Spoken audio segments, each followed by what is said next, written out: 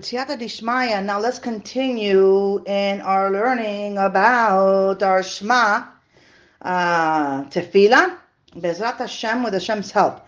Okay, so we're on the third passage of the Shema right now, and the third passage reads, and my master spoke to Moshe, saying, speak to the children of Israel, and tell them to make for themselves seats in the corner of their garments throughout their generations. And they will place with the seats of each corner a thread of blue. And it will be to you for seats. And you will look upon it, and you will remember all the commandments of my master, and you will perform them. And you will not turn after your hearts and after your eyes, which cause you to go astray, in order that you will remember and perform all my commandments, and you will be holy unto your God. I am your master, your God, who brought you out from the land of Egypt to be your God. I am your master, your God. So here, the first two passages of the Shema focuses on the mitzvot of loving God, teaching Torah, putting on tefillin, affixing mezuzot, and serving God throughout prayer. And each of these mitzvot evoke a critical part of our relationship with Hashem. So loving God is understandably the essence of our relationship.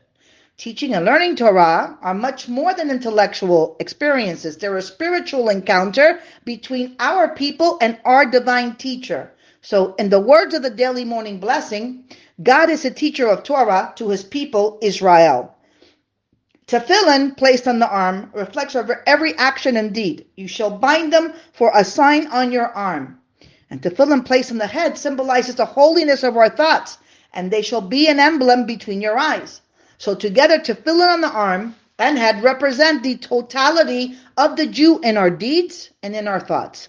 Mezuzah is a reminder that wherever we reside, whether our dwellings are unpretentious or upscale, the sign of God's presence is upon them. And finally, in the second passage, we encounter the imperatives to love and serve God through prayer. And this, of course, is about the close relationship each of us can attain with Hashem.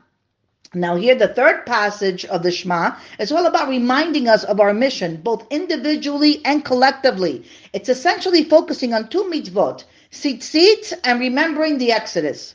So the common denominator of these two mitzvot is our obligation to remember and never to forget.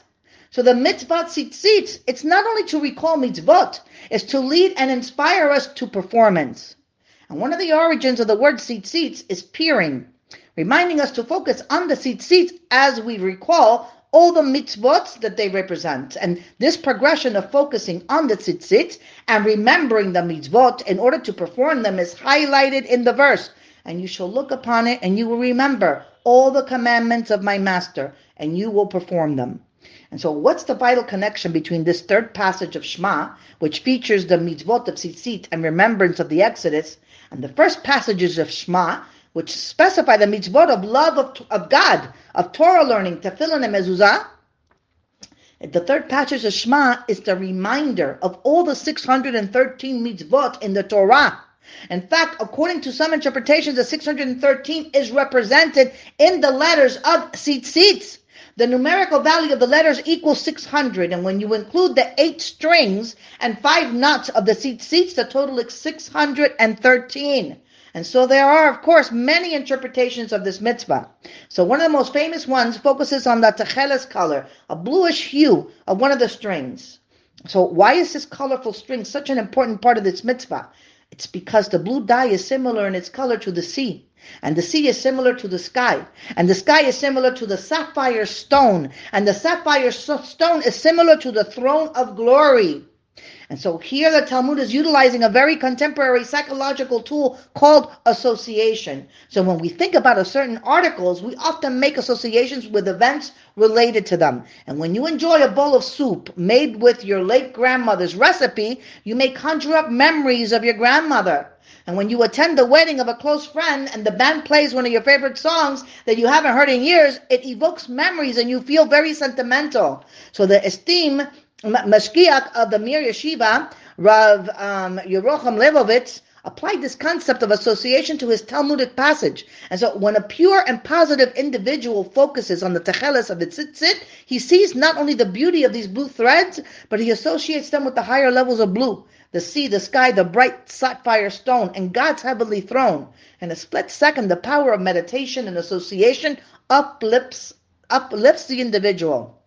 At the end of the third passage, we find Hashem's declaration that he took us out of Egypt. And the mitzvah to recall the Exodus is to acknowledge everything that God did for us when he delivered us to freedom. And the 10 plagues, the crossing of the Red Sea, the giving of the Torah, and the daily miracles we experienced in the desert for 40 years. So many of the mitzvot that we perform commemorate the Exodus. Zecher leYetzias Mitzrayim. And the Exodus was a transformative experience for the Jewish people. Emerging from slavery to freedom melded us into a people with a holy mission. We owe everything that we are as a people to God. And so we remind ourselves daily of these experiences. So what then is the connection between the first passages of the Shema to the last one? That we are creatures of habit in a captivating physical environment. So we often perform mitzvot without any real feeling or motivation. We get into the habit of performing mitzvot robotically without any emotion. And we need ongoing reminders to alert us to connect to the inner meaning and spirituality of mitzvot, to elevate us from our lethargy towards higher aspirations. And the tzitzit, which alludes to all the 613 commandments, is the ultimate reminder mitzvah, in order that you will remember and perform all my commandments. And so, where it says, speak to the children of Israel and tell them to make for themselves tzitzit on the corners of their garments throughout their generations. And so, 2 questions arise from God's command to make fringes. Tzitzit.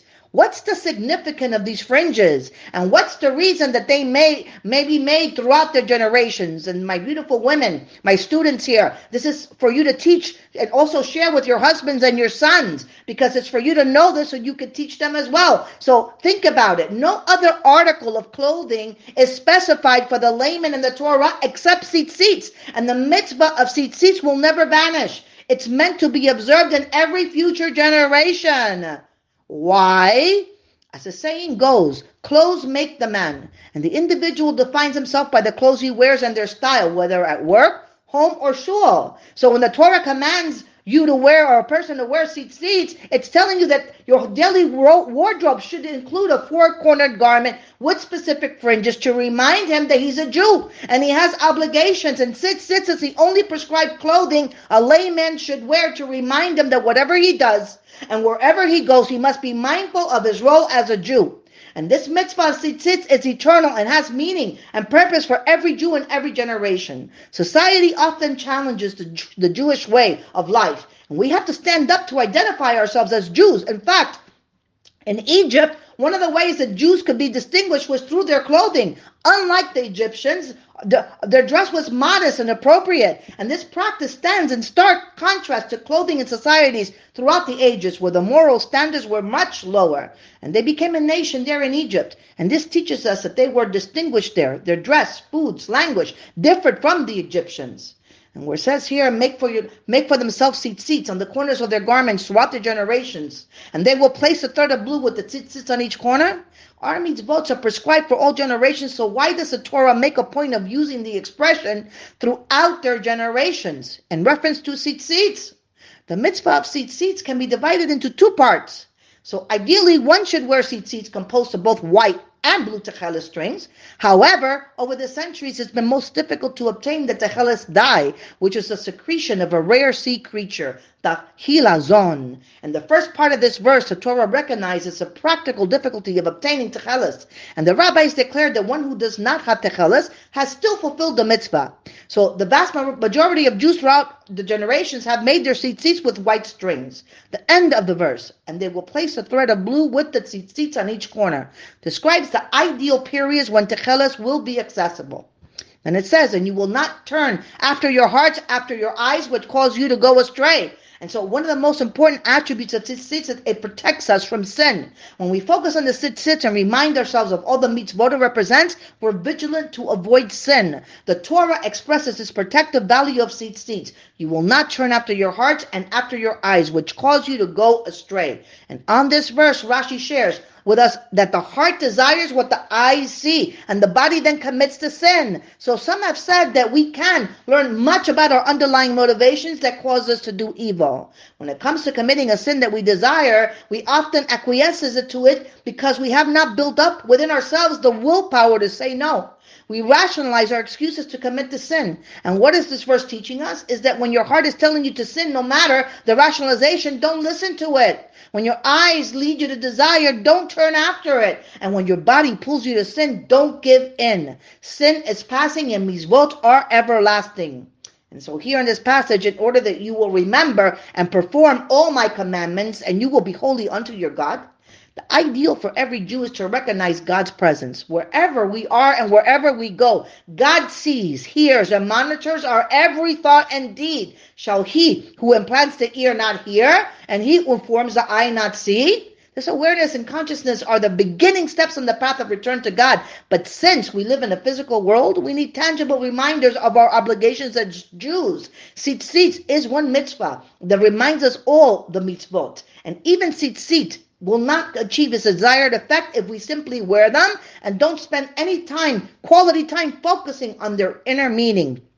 And what's the ultimate purpose of wearing tzitzit? The Torah answers, to be holy unto your God. One might say to himself, holiness is a goal beyond my reach. I'm not a tzaddik or a very pious man. I say, I'm a simple Jew who cannot aspire to such a level. And this verse tells us that any Jew who focuses on the meaning and mission of the Jewish people, represented by the tzitzit, can become a holy person. And through all this inclusive mitzvah and others, we all can become a kingdom of priests and a holy nation.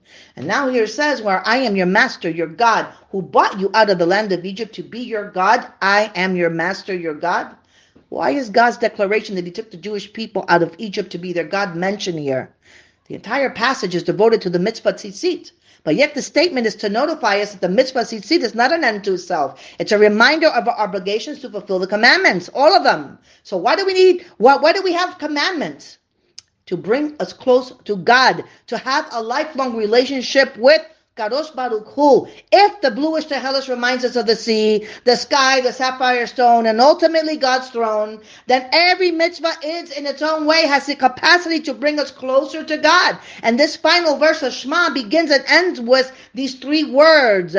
I am your master, your God. Our personal relationship with God and our mission as the Jewish people is underscored by those few words. We are his servants and children. He is our master and father. So my lovely, wonderful ladies, go share this with your children, your sons. Share this with your husbands. Share this information so they understand the value of what they're wearing, the value of even having tzitzit, and how much it can bring upon a person the ability to protect them. There's Rabbi Nachman also mentioned in his books, and Likudei Moran, that if one just looks at the tzitzit, a person can even cleanse his eyes from